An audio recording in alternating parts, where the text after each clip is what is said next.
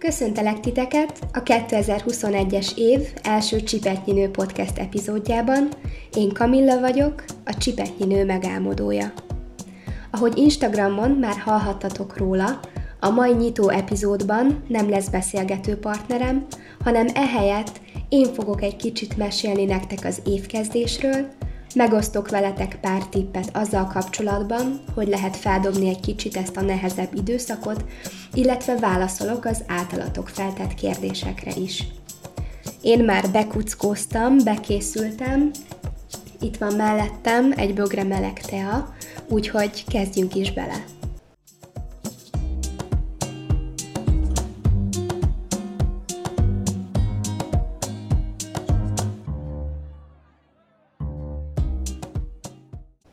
A legutóbbi adás óta már több mint 2 hónap telt el, és szükségem volt időre ahhoz, hogy újra neki tudjak kezdeni a podcast adásokhoz. Mivel az oldallal és az epizódokkal kapcsolatban is minden az én feladatom, ezért vannak olyan időszakok, amikor háttérbe kell szorítanom az ezzel kapcsolatos teendőimet. Lehet, hogy kiderült már számotokra, hogy én elsősorban egyetemista vagyok, emellett dolgozom is, és a tavalyi év végére eléggé kimerültnek éreztem magam. Decemberben volt egy kis időm pihenni, és még kellett a január, hogy újra fel tudjam venni a fonalat, így a Csipetnyi Nő frontján is. Apropó, ha már január, akkor mindenképpen szeretnék pár szót ejteni az év első 2 hónapjáról. Nekem mindig is ez az időszak volt a legnehezebb. Olyan gyorsan véget érnek az ünnepek, elmúlik az a nyugalmas meghittség, és valahogy ilyenkor mindig érzek magamban egy űrt. Emellett pedig ilyenkor érkezik meg az igazi tél, jönnek a hideg, havas, szürke napok, amik olyan lehangolóan tudnak hatni. És ha ez még nem lenne elég, a jelenlegi járványügyi helyzet következményei, a korlátozások és a tilalmak pedig mindannyiunkban feszültséget és bizonytalanságot szülnek. Jelenleg sokan a megélhetésük megkeresésétől vannak megfosztva, azt gondolom, ez a legborzasztóbb mind közül. Viszont az, hogy a 21. században minden külső pozitív ingert elvettek tőlünk, nagyon kedvezőtlen hatással van a mindennapjainkra. Nem szeretném ezt a témát boncolgatni a Csipetnyi Nő keretein belül, szeretném, ha ez a csatorna azt a vonalat képviselné, amivel elindult, viszont az ilyen személyesebb hangvételű adásokban, mint a mai, egyszerűen kikerülhetetlen. A folyamatos bizonytalanság, és az, hogy a mai embert ilyen mértékben korlátozzák, rettentő sok feszültséget okoz. Érzem ezt az emberi kapcsolataimban, illetve magamban is. Tehát az alapvető évelei lehangoltsághoz még ez a globális jelenség is hozzáadódik, ami csak nehezít a helyzeten. Épp ezért szeretnék nektek pár tippel szolgálni, hát ha tudtok belőlük inspirálódni, és elvinni azt, ami számotokra is hasznos lehet. Először is szeretnék nektek beszélni a vitaminok és ásványi anyagok fontosságáról. Igaz, csak laikusként tudok hozzászólni a témához, de úgy gondolom, hogy gondolatébresztőként mindenképpen hasznos lehet. Ahogy megyünk bele a télbe, a vitaminraktáraink megcsappannak, egyre kevesebb napsütésben van részünk, és valljuk be még akkor is, ha kiemelkedő mennyiségű zöldséget és gyümölcsöt viszünk be a szervezetünkbe, változatosan táplálkozunk, a modern élelmiszerek már korán sem tartalmazzák ugyanazokat a tápanyagokat, mint régen. Épp ezért nagyon fontos, hogy támogassuk magunkat és a testünket, hogy jól tudjunk működni.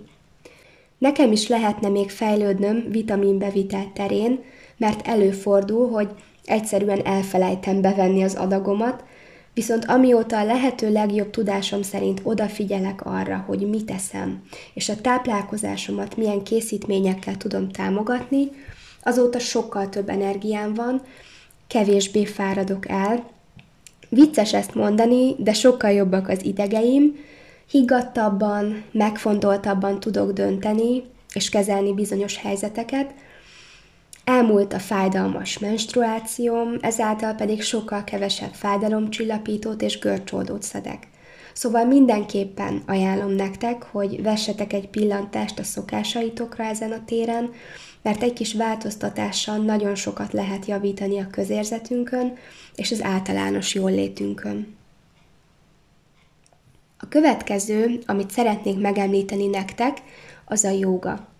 Én régebben elég szkeptikus voltam ezzel kapcsolatban, mert annyira megfoghatatlannak tűnt számomra.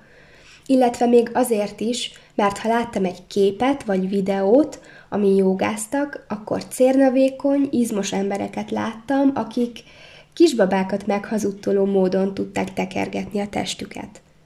Egy szóval elkönyveltem magamnak, hogy ez nem nekem való, képtelen lennék rá, és amúgy sem érdekel. Aztán jött egy fordulat az életemben, és bekopogtatott hozzám a jóga, én pedig kipróbáltam. Most már zsinórban 5. alkalommal jogáztam online, ez lett a vasárnap esti program, és magam is meglepődtem rajta, de mindig várom a következőt. Nagyon tetszik benne, hogy minden pozícióhoz tartoznak alternatívák, bizonyos könnyítések, illetve az, hogy minden mozdulatot addig kell csak csinálni, ameddig még kényelmesnek érezzük, persze picit súrolva a komfortzónát. Hétről hétre érzem a fejlődést, és azt, hogy egyre ügyesebb vagyok benne.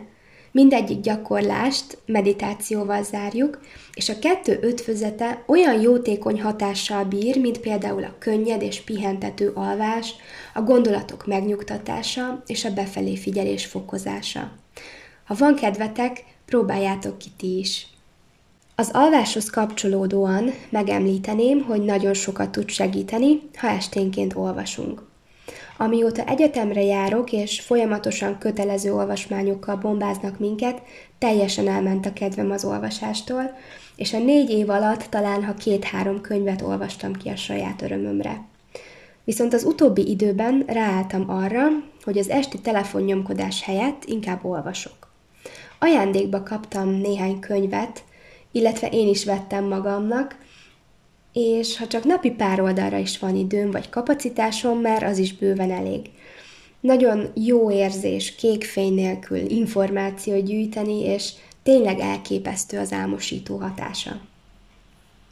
Az utolsó tippem a fellélegzéshez a természet lenne. Az utóbbi időben, ha ki szeretnénk mozdulni a 4 fal közül, akkor sok választás hiányában csak ez marad. Tudom, hogy a hideg, a hó, vagy akár a városon belüli kötelező maszkviselés nem annyira kecsegtet a kirándulás, vagy a séta örömével, viszont nagyon sok feltöltő energiát tud adni a szabadban eltöltött idő. Ezzel a gondolattal pedig rá is térnék a ti kérdéseitek megválaszolására. Hozzáteszem, hogy nagyon-nagyon örültem annak, hogy írtatok nekem.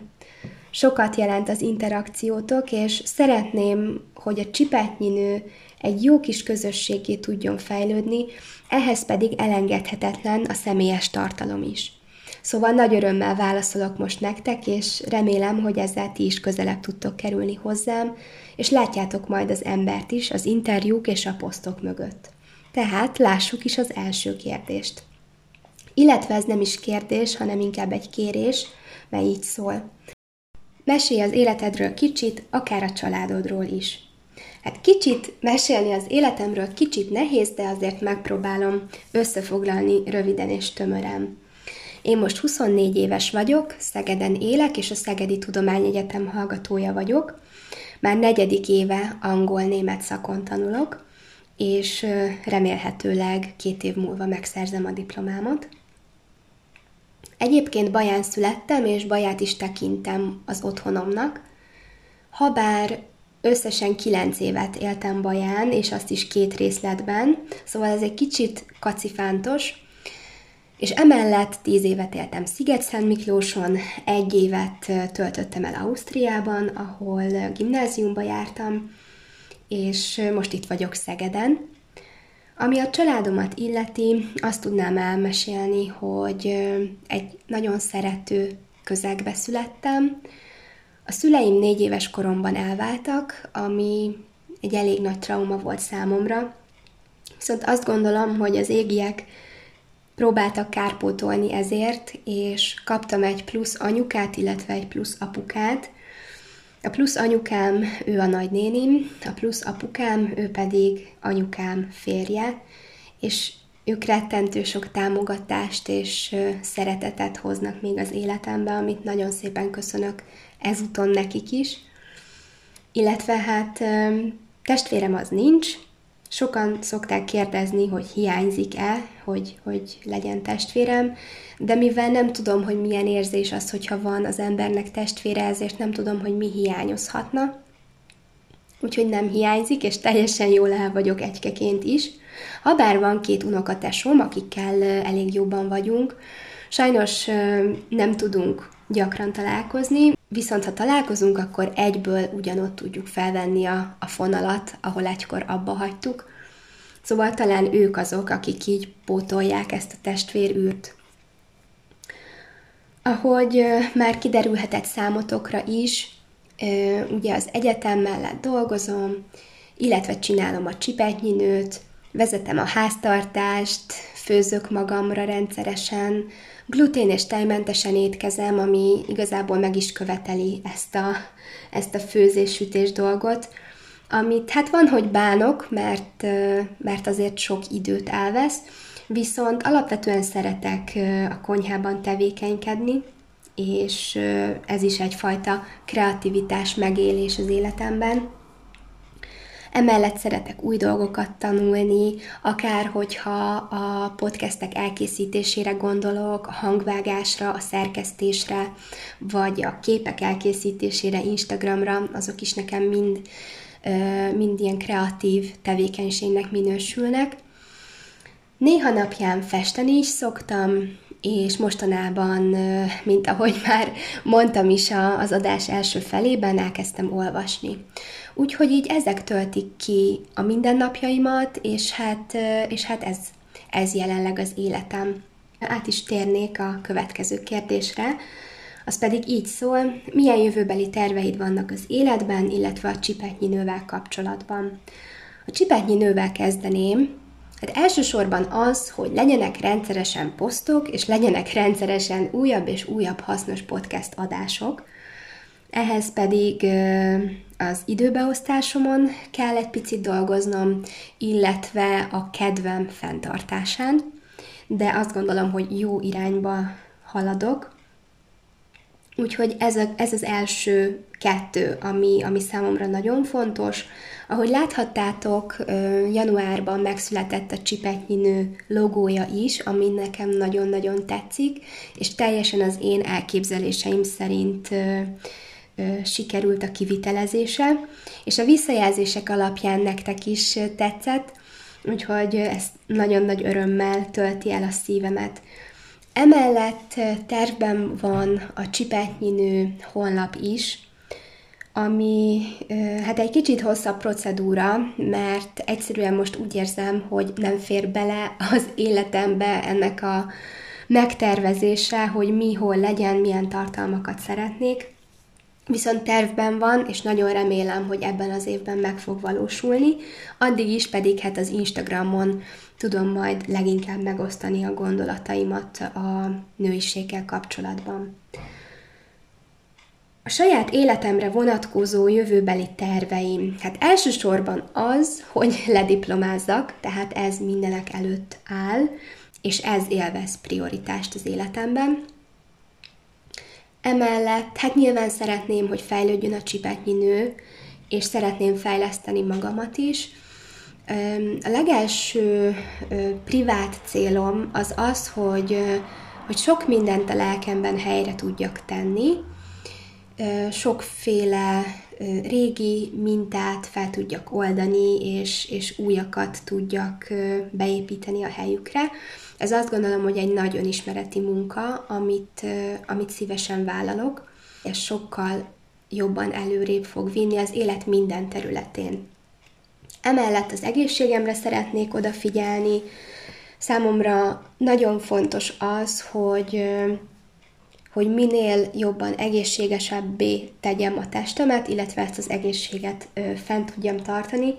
Egyrészt azért, mert szeretnék sokáig élni, másrészt azért, mert én még gyermekvállalás előtt állok, amit tudom, hogy nem most lesz, viszont nem szeretem a tűzoltást, és nem szeretnék majd akkor jó pár év múlva ott állni, hogy úristen, még ezt és ezt és ezt szeretném helyre tenni az egészségemmel kapcsolatban, hanem szeretném ezt felépíteni, hogy amikor oda kerülök,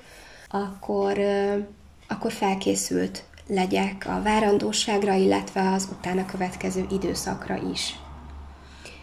És igazából ide is kapcsolódik a következő kérdés, ami így szól, hogy érdekel-e az anyaság témaköre? Igen, érdekel, és szeretnék olyan podcast adásokat is, amelyekben erről van szó, akár a várandóságról, az arra való felkészülésről, az utána elkövetkezendő időkről, és hát ez egy hatalmas témakör, úgyhogy azt gondolom, hogy tudok majd miből válogatni.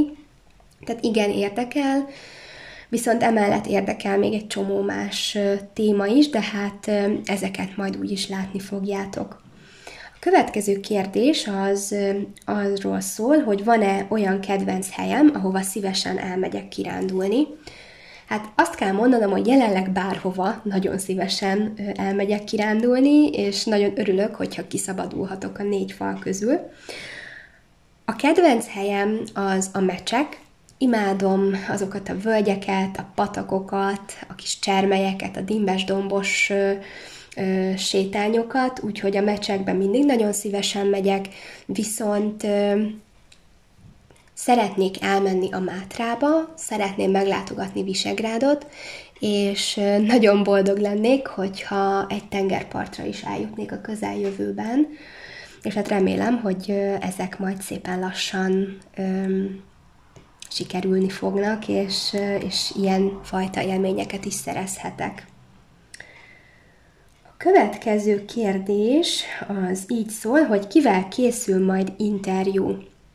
Hát bevallom őszintén, hogy van egy csomó név felírva a füzetembe, akikkel szeretnék interjút készíteni. Ahogy már említettem, az anyaságról is fogunk beszélgetni, illetve nagyon érdekel a lakberendezés, nagyon érdekel a minimalizmus, a jóga, a női jóga, ugye ez a nőiséggel nagyon jól passzol, a divat, az öltözködés, ezt sem szeretném kihagyni a Csipetnyinőből. Úgyhogy konkrét nevekkel most nem tudok nektek szolgálni, viszont ezek a témakörök majd mindenképpen jelen lesznek az oldalon, illetve interjú formájában is. A következő kérdés arra vonatkozik, hogy beszéljek a kedvenc könyveimről. A kedvenc könyvem Szilvási Lajostól az Egymás szemében című könyv, amit olyan 14-5 évesen olvastam először, és nagyon megfogott, nagyon tetszett. Viszont mostanában milyen romantikusabb jellegű könyveket és regényeket annyira nem szoktam olvasni. Érdekelnek még az ilyen lágyabb krimik, illetve szerettem pár évvel ezelőtt még az ilyen posztapokaliptikus regényfolyamokat is, viszont mostanában inkább ilyen fejlesztő könyveket veszek a kezembe, és azt gondolom, hogy ebben az életszakaszban nekem ezek adják a legtöbbet. Majd erről később akár készülhet Instastory is, poszt is, hogyha érdekel titeket, viszont most ennyit gondoltam így elmondani első körben. Az utolsó kérdés az pedig így hangzik, számodra mi a nőiesség alappillére? Ez is egy olyan kérdés, amire a választ nagyon sok szempontból meg lehetne vizsgálni. Most próbálom ezt is tömörebben összefoglalni, viszont azt gondolom, hogy ez igencsak megérne egy külön adást. Ha a nőiességre gondolok, akkor először nekem is a külsőségek jutnak eszembe. Legyen szó a csinosságról, egy szép ruháról, magas sarkúról, igéző szempillákról, vágykeltő vonalakról, csillogó hajfürtökről. Viszont ez mind csak a felszín. A valódi nőiesség belülről fakad. A zsigereinkben érlelődik, és szinte megfoghatatlannak is érzékelhetjük. Ilyen belső megmutatkozás lehet például a kisugárzás, egy mosoly, egy hangosabb nevetés, vagy egy női kéz érintése. Ez valami olyan eszencia, amit mindannyian magunkban hordozunk, csak ez mindenkiben máskor és valahogy máshogy tör felszínre. Ha magát a nőiesség alappillérét szeretném megfogalmazni, akkor az erő, a lágyság, az odaadás, a szenvedély, a sebezhetőség és a tudatosság dinamikájának játéka jut eszembe. Az én nézőpontom szerint ezek mind kellenek ahhoz, hogy megélhessük a női létünk teljes színskáláját. Tudnunk kell, mikor kell határozottnak és erősnek lenni. Tudnunk kell, hogy mikor érdemes lágyabbnak, mikor engedhetjük át az irányítást, kire és hogyan bízhatjuk rá magunkat. Én kifejezetten szeretem azokat a szerepeimet, amikor megyek előre, alkotok, tervezek, teremtek, vagy kiállok magamért, vagy megvalósítom a vágyaimat, és rendelkezem önmagamról, viszont nagyon jól érzem magam akkor is, ha bizonyos dolgokban nem nekem kell döntenem, ha picit hátradőlhetek, ha meg tudom fogni a másik kezét, és ha hagyom, hogy biztonságban vezessenek előre. Azt hiszem, a mai társadalmunkban rengeteg férfi energia uralkodik a nőkben, és az ehhez köthető szerepeket nem tudják letenni azokban a helyzetekben, amikor már nincs szükség arra, hogy úgymond férfiként álljanak helyt bizonyos szituációkban. Szóval az egyensúly, az éberség, felismerés és megengedés nagy szerepet játszanak abban, hogy egy nő kívülbelül nőies tudjon maradni. Ebben a témában amúgy szívesen meghallgatnék egy szakértőt is, mert most rengeteg további gondolat indult útjára a fejemben, épp ezért én most ezt az adást itt le is zárnám. Köszönöm szépen, hogy itt voltatok, és meghallgattátok ezt az adást, illetve köszönöm szépen a kérdéseiteket. Nagyon-nagyon örülök annak, hogy ilyen aktívak vagytok az Instagramon, és remélem, hogy ez egyre csak jobb és jobb lesz, és egyre többen leszünk a Csipetnyi Nők közösségben. Addig is, ha eddig még nem tettétek volna, akkor kövessétek a Csipetnyi Nőt Instagramon és a Facebookon. Az eddigi podcast epizódokat meghallgathatjátok Spotify-on, Apple Podcasten, Google Podcasten és YouTube-on, illetve bármelyik másik általatok kedvelt podcast alkalmazásban. Még egyszer köszönöm, hogy itt voltatok, legyen további szép napotok, sziasztok!